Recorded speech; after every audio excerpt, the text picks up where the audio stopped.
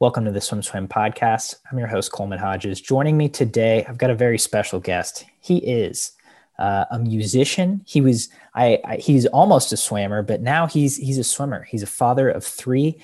And today we are talking with Matt Mauser. Good to be here.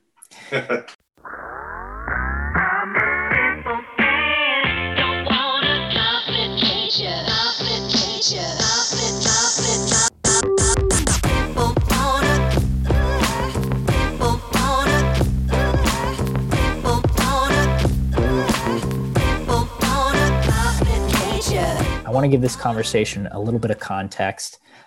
You're a father of three. You lost your wife, Christina Mauser, in January of last year in the same helicopter crash that killed NBA legend Kobe Bryant. Christina was the basketball coach at Bryant's Mauser Sports Academy. She was traveling with him and 7 others to a tournament in Thousand Oaks, California at the time of the crash. You also had a working relationship with Kobe. Can you give me just a brief synopsis of how you worked with him? Right. No. Christina was actually, she was I don't think she worked for the Mamba Academy per se. She just was working for the team, the Mamba team. Some people get that. Okay. Confused. I was this kid's teacher. Christina and I were both teachers at the school where his children went. And through that, we became, friends and more of a working relationship. He discovered that I was a musician and he had heard some of my stuff. We had gone on a field trip one day and he asked to accompany us, and we started talking music amongst other things. But through that friendship and through that encounter, he discovered that I was a songwriter, and he asked to hear some of my stuff, and he loved it. And so he said, I want you to come to work for me. That's the kind of person he was. And when he saw, somebody that had a gift in a certain area, he would use them. And so he asked me if I would write music for his podcast called The Punies. And that relationship turned into a mutual. Christine and I were both coaching basketball at the same school. And through that, he was starting his daughter's club team. He was coaching that. And originally I was the assistant coach, and he quickly realized that I was not quite as gifted as my wife was in basketball and X's and O's and just, different schemes. Christina had a brilliant mind for basketball. She was a phenomenal high school player, was actually CIF all-star for here in Southern California. It's hard to become it's a pretty deep pool. And Christina was the MVP for the all-star game when her senior year. And she was just a phenomenal, not only an athlete, but just a phenomenal mind for basketball. She could pick up anything you throw down, anything he could throw down. Like, we were talking about the triangle offense, and it took me, it was a little challenging for me to figure out, but Christina figured every aspect of the triangle offense in one day. So she had a brilliant mind. She was like that in everything she did. She just had an incredible ability to pick up information and schemes and different patterns. She just had a great, amazing mind for patterns. So I was, kind of more regulated to writing music, which was my strength. And he, because it was a girls' team, and she was fantastic with the girls, and she absolutely loved coaching the girls, and it kind of freed us up to have some time during the day. And we decided to, she decided to start coaching for him. So it was a good time, and we were really enjoying our lives during that time. And, she was teaching basketball, and I was writing music and playing in my 2 bands, which, had forced us to kind of quit teaching because they both got, some legs, and I couldn't handle all the different components to having 3 kids, being a teacher, and keeping 2 bands and a business together. So that's kind of how it all started.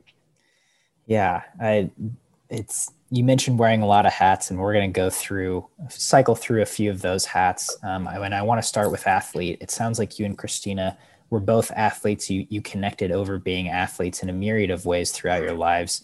But you were, as I mentioned before, you were a swimmer. You picked up swimming I'm taking it back to your young days. You picked up swimming fairly young, so in your young days, but fairly late as a swimmer. Very late. You played water polo and baseball in high school, and it wasn't until your senior year, I believe, that you started swimming. It was my senior year in high school that I played water polo and baseball. I had a natural kind of throwing motion from having played baseball when I played water polo. And back then, in the 80s, when I was in high school, the way they found water polo players, they would go out to your PE class and they'd make everybody get at the end of the pool. And then whoever was the first one to the other end, they'd say, would you think about playing water polo? So I grew up on a houseboat in LA Harbor when I'd go visit my dad. My parents were separated. My dad lived on a houseboat. And I was in the water every day as a kid. So I was a good swimmer. So when it came to like PE class and they lined everybody up on the end of the pool, and the PE teacher, who was a football player, the water polo coach came out and said, hey, swim. And I won. And he pulled me out and says, would you ever consider playing water polo? And I said, sure. So I had a natural throwing style from, good motion of being able to throw. I was a good baseball player. Mm-hmm. And so I said, yeah, I'll come out. So I went out and I played water polo, and I wasn't the best swimmer on the team by any means. These kids that were swimming were much faster in the water than I was at the time, but I could sit half court and score because I had such a good mechanics when it came to, my arm and being able to throw. So the coach and I progressively, still got to swim in water polo. So I progressively got faster. I remember being like cheating, going halfway, and everybody would be able to do a 50 or 100. I could maybe get in like a 75, but I would cheat and cut off the lap, act like I was hiding, and then come in so I would finish at the same time. But I just wasn't as strong a swimmer as the other guys. And then through time and just kind of continuing to play water polo, my swimming abilities got, I improved rapidly. Mm-hmm. And then I played, I love polo and I love playing baseball. I didn't really consider swimming because it's just, I didn't. But I remember one time being in the baseball field, shagging flies with all my friends standing there, and I could hear a swim meet. And I heard everybody going crazy and screaming. I heard girls, and here I am just, catching flies and throwing baseball. And I said, that sounds kind of fun. I think I'd rather be there. So my senior year, my coach said, you just play baseball, but swim in the morning, go to baseball practice, and then we'll swim at night. We'll put you in a later session of swimming. So I did. And, I got down to like a 5,600 back, which, if anybody knows times, for never having swum, my kids are coming in. I can't talk right now. Please shut the door. I'll be right out, buddy. It was, coach goes, that's pretty respectable time for never having, swum. And so I got noticed by college. Some of my friends that I had played water polo moved on to school. And then I got recruited to swim at Golden West College, which is a local junior college where I played polo and swam. And I was All-American in junior college for swimming and polo. And then I got recruited to swim at Cal Poly San Luis Obispo. And my time, then when I was able to dedicate a significant amount of time to swimming, I don't think I really dedicated more than 3 months to swimming. That was like the longest I'd ever trained. Yeah. And I remember I became an All-American in the 200 back and the 100 back and NC2As. So that was pretty cool. So it was and then I ended up swimming a couple of years later after I graduated, which is where I did my best times, because then I dedicated myself. I swam for Mission Viejo, the Nadadors, for a couple of years, just on my own, and had at 23, 24. That's where I got my fastest times, because I kind of dedicated myself. But it was, maybe I missed my calling in the sense where, but I could have maybe done Olympic trials or something like that. But to me, it was something that I was good at naturally. And it was cool to be good at something, you know, like, and, you know, not a lot of people have the ability to kind of swim. I have naturally long arms and kind of thin. So it kind of, it worked out, you know, it was, and, you know, I was a lifeguard. I was a Huntington Beach lifeguard for 22 years. And it was good to be the, you know, as lifeguards are good swimmers, but swimmers, you know, that are dedicated to swimming and are lifeguards, you know, it was really cool to be the fastest lifeguard at the beach for a while. It was, you know, it was just a good feeling. It was just good to kind of have that as a skill. Yeah. So, I mean, that's interesting because you kind of came to the game late. You obviously had some talent. Like you said, you're naturally good at it. You have the physicality to swim, to move through the water. And then you end up NCAA All-American, Cal Poly, and then you train by yourself at Mission Viejo, you know, one of the most famous clubs in the country, certainly. Bill Rose was the coach. Okay. Yeah. I ended up being a lifeguard with his son. I think it was Kyle Rose. He was, but I just walked in and I said, I want to train. He goes, well, you're like 23. I said, I know. I just want to train. He goes, okay, it's $90 a month. So yeah, why did you just want to train at that point? Especially like you said, you know, if you weren't like shooting for an Olympic trials or something like that. I wanted to be, they had these competitions in lifeguards called the Bud Light competitions. And so during the summertime, I trained for these lifeguard competitions. And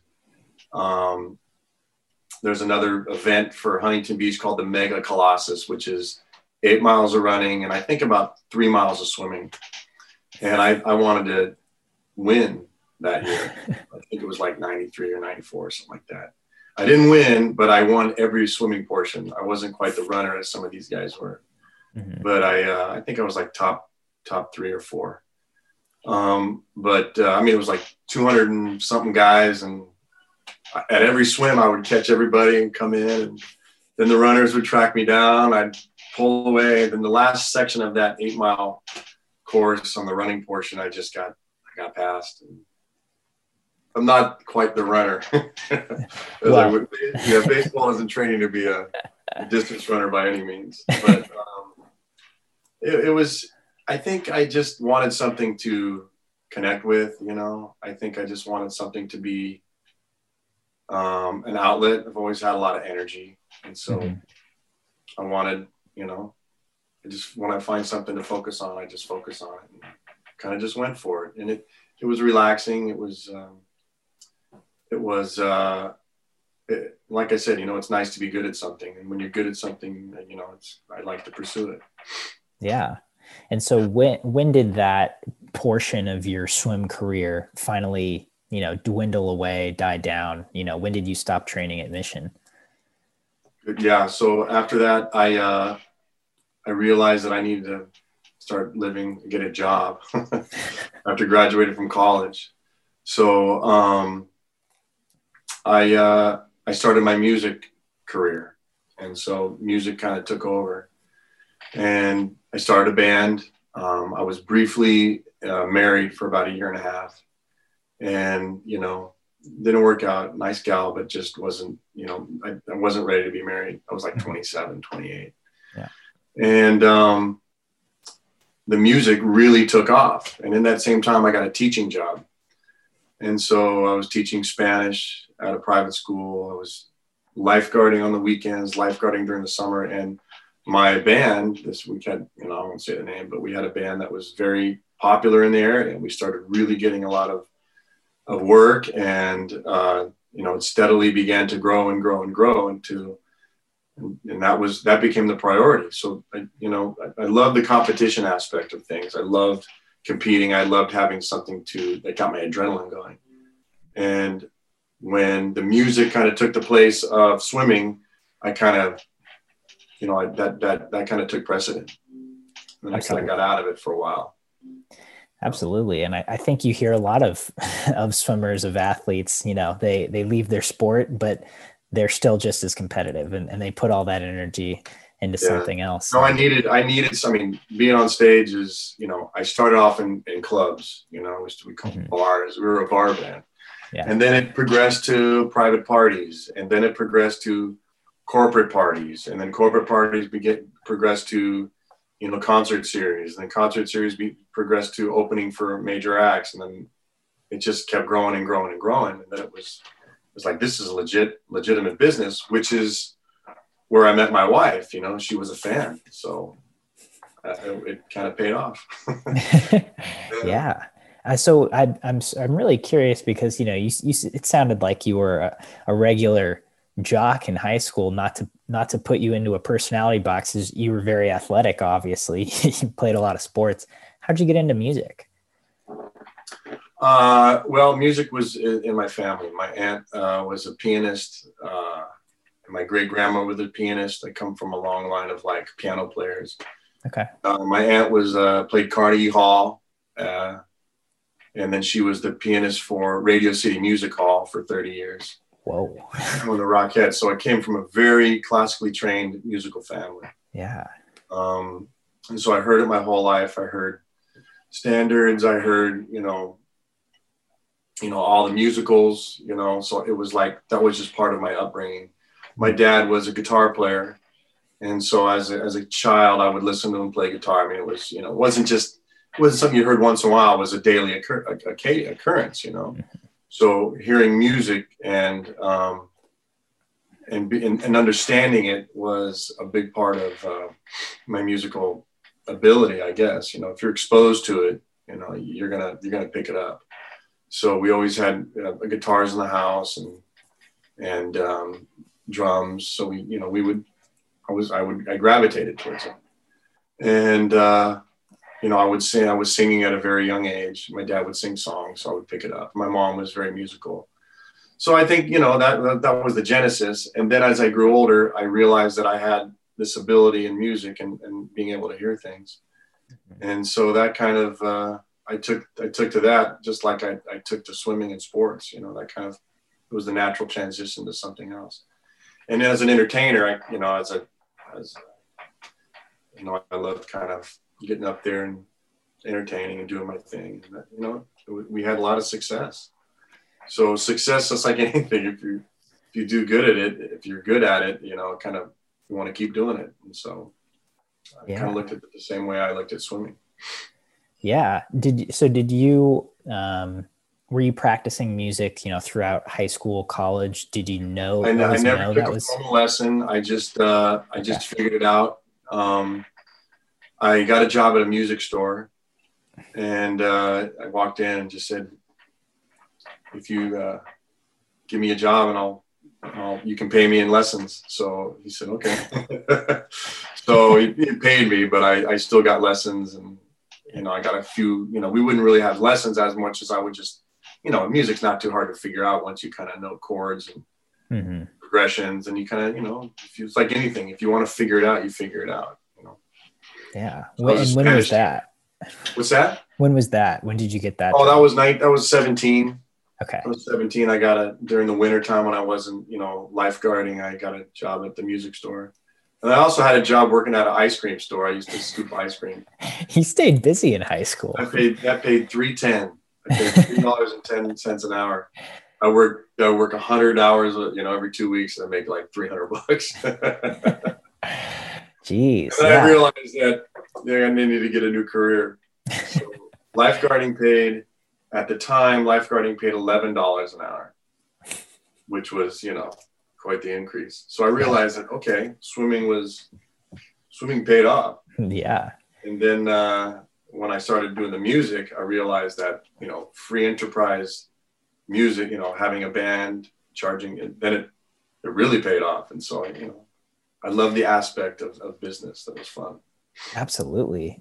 So, when music started becoming a real career for you, as you said, it grew and grew and grew. And one day you're like, okay, I can actually make this a real business. I mean, when I think of like a performing artist, I think the common thought is just, oh, you go on stage, you do your thing, and then you have fun or you party the rest of the time. And people, we don't see all the hard work that goes into that. And that kind of brings me in mind of, something like college swimming, where it's like, you really have to dedicate a lot of yourself to that. Absolutely. How did you feel prepared, and how did you feel unprepared to take that step into a career? Well, it's interesting. I think that swimming kind of molded me into having a sense of discipline and not quitting. Swimming, I think it's so painful. You're cold, you stink, you smell like chlorine, your hair falls out. You have to really be mentally strong to be a good swimmer, to dedicate yourself to swimming. And when you dedicate yourself to, business, it's so much, compared to like swimming every day, twice a day for years. Yeah. It's almost like a step down and levels of intensity and the ease in which you do something. So I looked at my music career running the business. So my wife was brilliant at running the business. She was charming. She was organized. She was great with clients. So she did the majority of that stuff. So I can't take full credit, but I love the business aspect of for me, what music was the business. Mm-hmm. And we were in demand, and, we would negotiate prices. We would, set everything up. We'd do contracts. Everything that was associated with running a business was just as exciting to me as doing the music and watching our success and making money. It was exciting. And but we were disciplined, if you're lazy and you just think it's going to happen, it's not going to happen. It's like in anything you do, you got to put the work in. You got to have a passion towards what it is. And so I really think swimming for me was kind of the catalyst. And then I used so many of those lessons in my career, Yeah. And again, I think we hear that from athletes, from swimmers. And I think that's one cool thing about it. It's not rocket science. It's not, it's not a fluke that successful athletes and people that are ability to work in a team setting. I think that swimming was baseball for me was good too. I played football, I played baseball, I played water polo, and the team sports, also helped me in being able to, when I went to the swimming team in college, the kids were a little different. I came from like water polo, we clap people with towels, and baseball where you'd like yell at each other, you goof and you have a good time, and you get to know the guy banter and all that stuff. It was fun.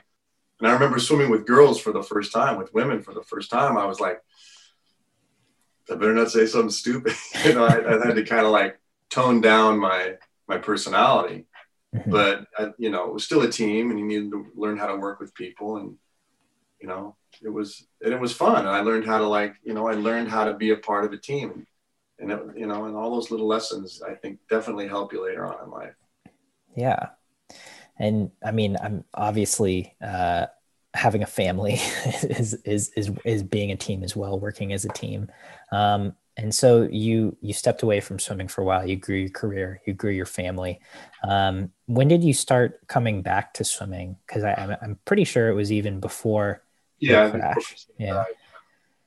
Well, so I got a gym membership at a local club. It's called Los Caballeros, which is a club here in Orange County, and they had a pool, and I would see, I'd go lift weights or play basketball, and then I figured maybe I should take advantage of the fact there's a pool here, so every once in a while I'd get in, and then I noticed people that were swimming on a club team. There was a group that got together every day, and I'd be swimming and I'd listen to them, and I kind of met this guy Diego, who was running the master's program, but swimming during the day and training on his own because he had to train before he went to coach. And, I would just kind of get locked in, and then I would do their workouts just for fun. And I just felt better. My body felt, it was like getting back in step with your past, or getting back in the womb, it just felt good. Yeah. And it was a workout that you just can't get, lifting weights or anyway else. You know, swimming it's just a different workout. You feel better in your clothes. I know I felt better on stage. My lung capacity was better. I could sing better. You know, it just was all those things that you take for granted when you're not doing it, you know. And when you're doing it. And so I said, you know, there's a master's program at night. I wanted to spend the day with my kids and my wife when she had retired from teaching. So she would go off to coach, you know, at night. She was coaching from like 7 to 9 at night. That's when they would practice. And so I would go swim at night at this local high school, and we'd have the kids, the nanny would come and watch, or a babysitter would come by at night and watch the kids. So I would swim every night while Christina was away. And then we'd, you know, come back, and we had a great life. So it was like for about 2 years, I was getting back into swimming. I really noticed that it helped my singing, you know, my lung capacity, my ability to kind of phrase and all the things. You know, Sinatra was a huge fan of swimming, and he said he swam as a kid, and it really helped his vocals. It helps your ability to hold a note. You know, it just helps in every way. So it just felt better. Yeah, I mean, that you say that and it's like, oh, duh. But like, that's something I would never even think about because I'm not super musically inclined. You know, I'm not in that world. But that's a really cool benefit that, yeah, you might not even notice until you're in it, you're doing it. Nice. And so then obviously, you know, it's been about a year since the crash. And I mean, how have you incorporated swimming into your routine and into that healing process? Yeah, no, it took on, after Christina passed, it just took on a whole different, you know, significance for me.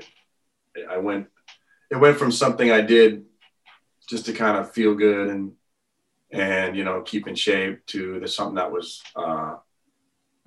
you know, it became like a really important part of my life, you know, to keep my sanity, to keep my emotions from getting out of control. I mean, you know, losing.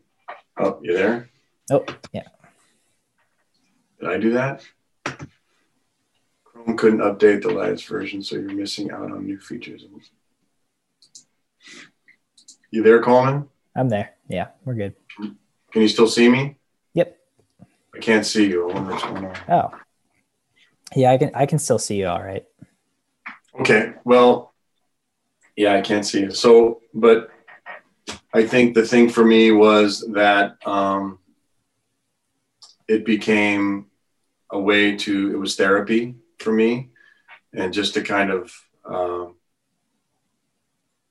continuing to, you know, do something on a daily basis, which was really important and kind of cleared my mind. That was the hardest part. I needed my mind cleared, and swimming definitely did that. It was like having a task and being able to get through that task and then return to my day became a huge part of my healing process. I mean, I'm still not healed, I'll be honest with you. I'm not even close, but because of my, you know, the scheduling of in the middle of the day, it gave me an outlet. It gave me something to look forward to, and it calmed me down, which was really necessary, especially for the first 6 months after you lose, you know, the love of your life. It's just it's brutal, you know? Yeah.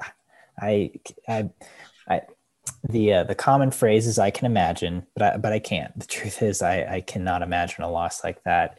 It sounds just devastating. And then to pile on top of that, you know, you have 3 kids, raising them on your own. And then we get hit with a global pandemic 2 months later.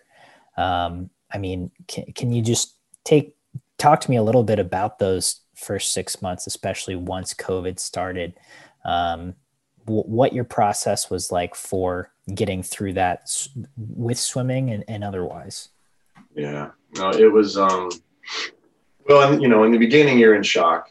You're just, you know, you just kind of, what am I going to do? How do I do this? You know, and you're trying to organize your thoughts. You're trying to, like, what's best for my children, where am I going, you know, from here on out. And there's just so many things going past you. People want to talk to you. I mean, obviously it was hard. It was additionally hard because it was in the, you know, she died the way she did in the public eye. And that was very challenging. All the natural kind of challenges that had with it, you know, dying next to Kobe, and the media. But I was numb for the first, you know, and everybody, the interesting part is, and they always tell you this, and people who have had somebody die that they love, they'll tell you in the beginning, you know, people would say, whatever you need. You hear this. This is one of the things you hear. Everybody's here for you. You know, whatever you need, we're here for you. You hear this over and over again. The community supports you. You have so much love. You know, we're all with this. If there's ever anything you need. And then March 13th, gone. Shoot, everybody was gone. And it started to waver. So, you know, when you're grieving and you hear these things, you're like, oh, it will be. And then, you know, for anybody that lost anybody, and you hear these things, you just take them with a grain of salt, because everybody leaves, especially in a pandemic. But even then, everybody leaves because it's painful. You know, I don't know the reasons. And the people that stay with you and are able, you know, you can call and you can vent or you can talk to, those are the people that you keep in your life. And those are the people that are there for you. And you really find out who your friends are. You really find out the people that are there for you when something like this happens. Now, a pandemic on steroids with that. I mean, I went from like I could call, can you help? You know, I gotta go swim. Can you watch the kids for an hour? Mm-hmm. To like, there's nobody. And it was like me. It was like, I just felt like this wasteland. You know, the streets were closed down. Everybody's terrified. Yeah. And, you know, a month and a half into my wife dying, here I am by myself with 3 kids, you know, devastated, sad, you know, and trying, you know, every night is, you know, it's just brutal. And then you're all alone. And it was terrifying, you know. And then, you know, I had some family members. My mom stayed with me for a while. My dad stayed for a while. Then he got cancer. Everybody got cancer in my family. So my mom got it. My dad got it. Christina's dad was hospitalized and her mom was hospitalized. So I went from having some help to no help. And then everybody that I love got sick. So it was a tough 6 months. They shut the pools down, so I couldn't swim. But I live next to a river trail, so I would, you know, I'd get some time and I would get on that river trail, and I live about 3 miles to the beach. So I'd walk all the way to the beach every day and then come back. And there were times when that trail was not long enough. I wish I had an extra 3 or 4 miles, you know, because I just couldn't walk enough, you know. So I'd walk every day and just try to make sense of things. You know, I was just trying to find something to connect with, you know, where am I going? What do I have to look forward to? How am I going to move forward? You know, it's how am I going to take care of my children? How am I going to be a loving dad and be in this much pain, you know, and then missing her and then talking to her, you know, and I'm talking to her as I'm walking, you know, all these, you're just lost, you know, it's a really hard place to be. But then you get days where you're like, I'm okay. And then you'll talk to somebody or reach out to somebody and you'll get a sense of normalcy again. And you'll start to see a future. You see, you know, a light, and then, you know, then you go back. It's just this roller coaster ride. So I think that swimming for me was such a good teacher in knowing that you're not always going to be your fastest. You know, there'd be days where you're broken down, but you still get in the pool and you still swim because you're hoping for that taper, you're hoping to shave, and that you're going to do your best times at the end, you know?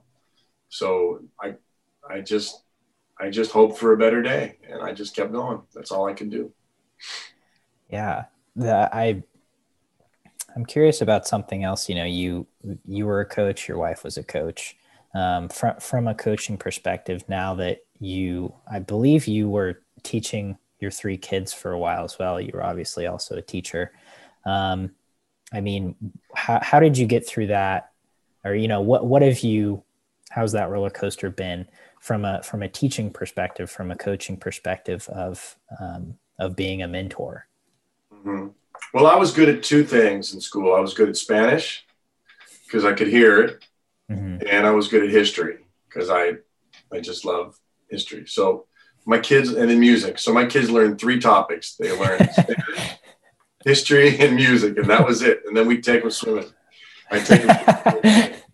And so it was like, you're going to do what I do. I figured math and English, and I knew a little bit of grammar, and everything else you're just going to have to figure out on your own. But you're going to be a savant in Espanol, history, and swimming, and music. And so that's what I taught them. You know, I made teaching Spanish fun. I did it all with music. And that was one of the reasons Kobe, he had heard my children's CD that I gave to the kids. And I just taught concepts through music, and it was fun, and the kids loved it, and they remembered it, you know. I was able to, so anything that's memorable through music or rhymes, that's kind of that was my approach to teaching my own kids. And it works, you know. Kids love that stuff. I love that stuff, you know. It's like, it's a common language. So, but as far as teaching them, it was, you know, it was a break from the norm, so it was fun, you know. And then I got tired. You know, you're like, you have 3 kids. I got a 10, 12, or 12, 10, and 4-year-old. So the levels, it's hard to kind of like keep them all on the same page, you know? Yeah. So thankfully school, you know, went online a little bit later, and then we had summer, you know, and that was keeping them busy during summer with nothing to do. It was hard. So, yeah, but I think my skill as a teacher, my background as an entertainer, and being able to keep kids engaged helped, you know, and then it definitely helps to have experience when you're going through something. You know, it definitely helps. Yeah. Yeah. So, I mean, moving forward, I'm a little curious. Do you have any aspirations with swimming? Obviously, you're using it as a form of therapy, but you know, I mean, it's from what I was reading, it sounds like you're training a little bit too. Yeah, we're doing you know, Dave Salo was training at the place where I swim. Okay. And so my coach was picking up all Dave's like workouts. So we're doing like these bizarre workouts where, you know, where you do Superman swim, and then we're doing the you know, with the Frankenstein kick on your back and this stuff. I'm like, these workouts are nuts, you know. And then you go halfway, you do a flip turn, you come back, you do another. It's like a water polo workout, you know. Yeah. And just to get the muscles that you probably don't get when you're just going back and forth, you know, and just interval training. So it was, maybe I'm giving away his secrets, but we started doing these more sprint kind of type workouts, and my time started, you know, my speed definitely increased. I hate doing long sets, like anything over 200, 300. I don't want to do that. I like kind of getting out and talking to everybody else. Hey, you know, it's more my speed. I like fast, you know, training fast, and the fast twitch stuff. So we got to do, he's kind of Diego, our coach, has incorporated a lot more of those fast twitch kind of sets into our training, which has been really fun. I like, and there's something fun about being able to go fast. Even I'm 50.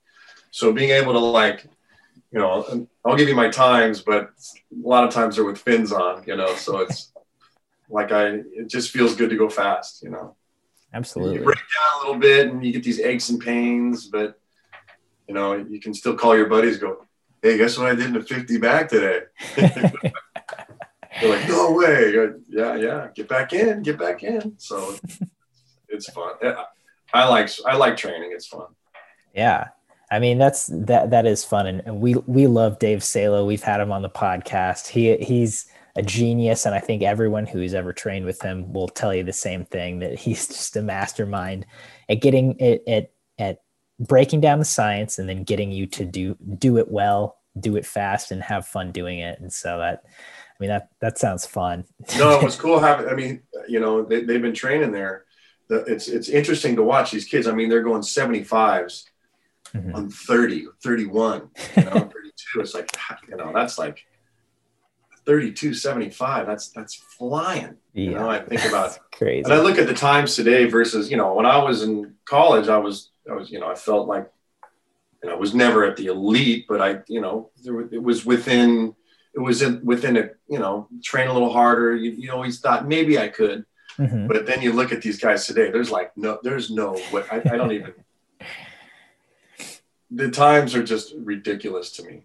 Like you look at Caleb Dressel, what is 17.6, something like that? Yep. What it was, 17.6? 17.6. That just seems like unhuman. It's I think not right. We're all underwater, dolphin kicks. It's like, why didn't they have that technology when I was Yeah. I mean, I think everyone thinks that swim is still inhuman. So we're with you.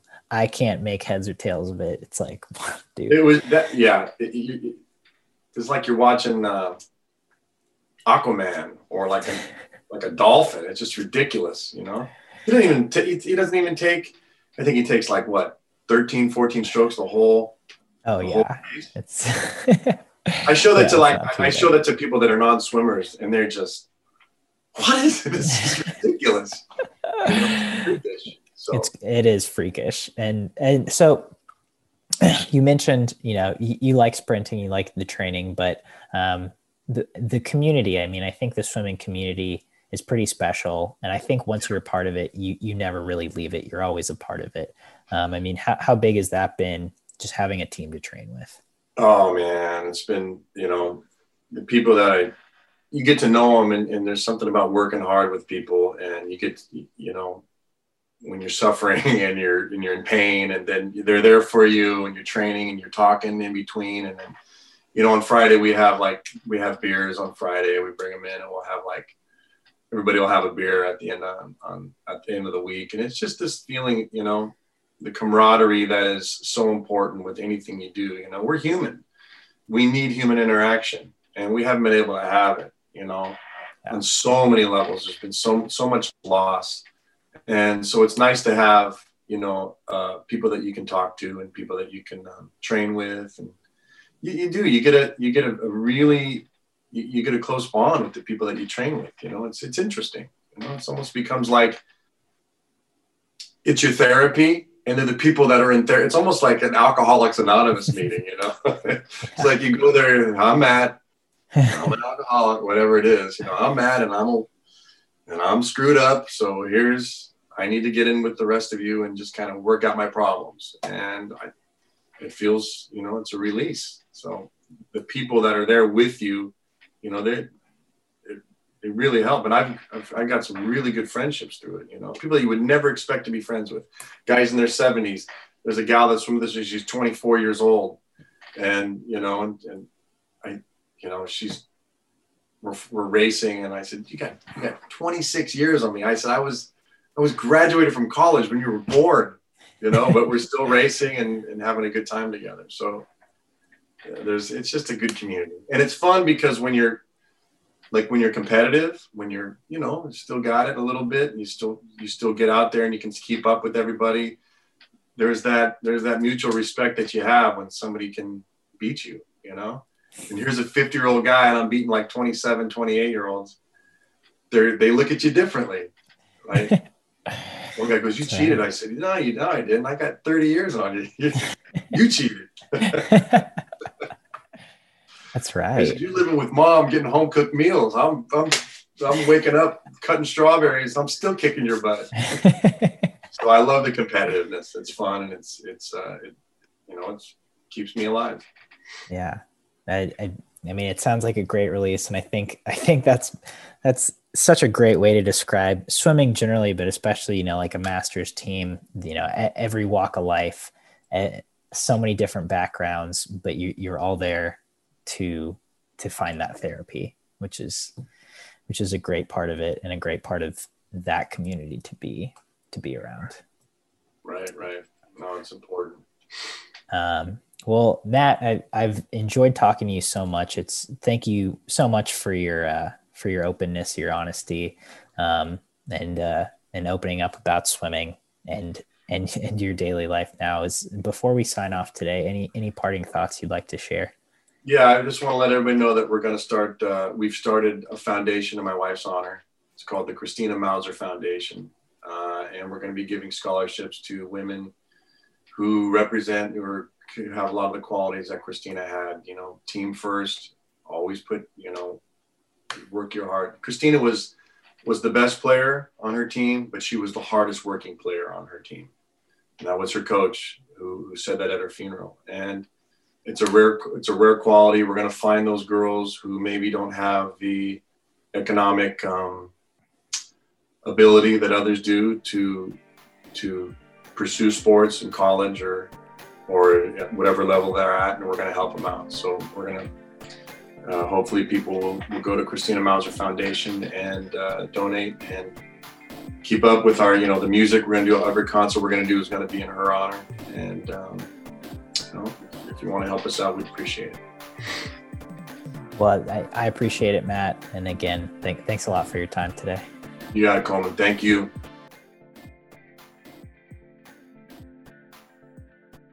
You've been listening to the Swim Swam podcast. Stay tuned for new episodes every week. You can take Swim Swam podcast on the go by subscribing on your favorite podcast platform. Look for links in the description below, and be sure to subscribe to our YouTube channel for more videos as well.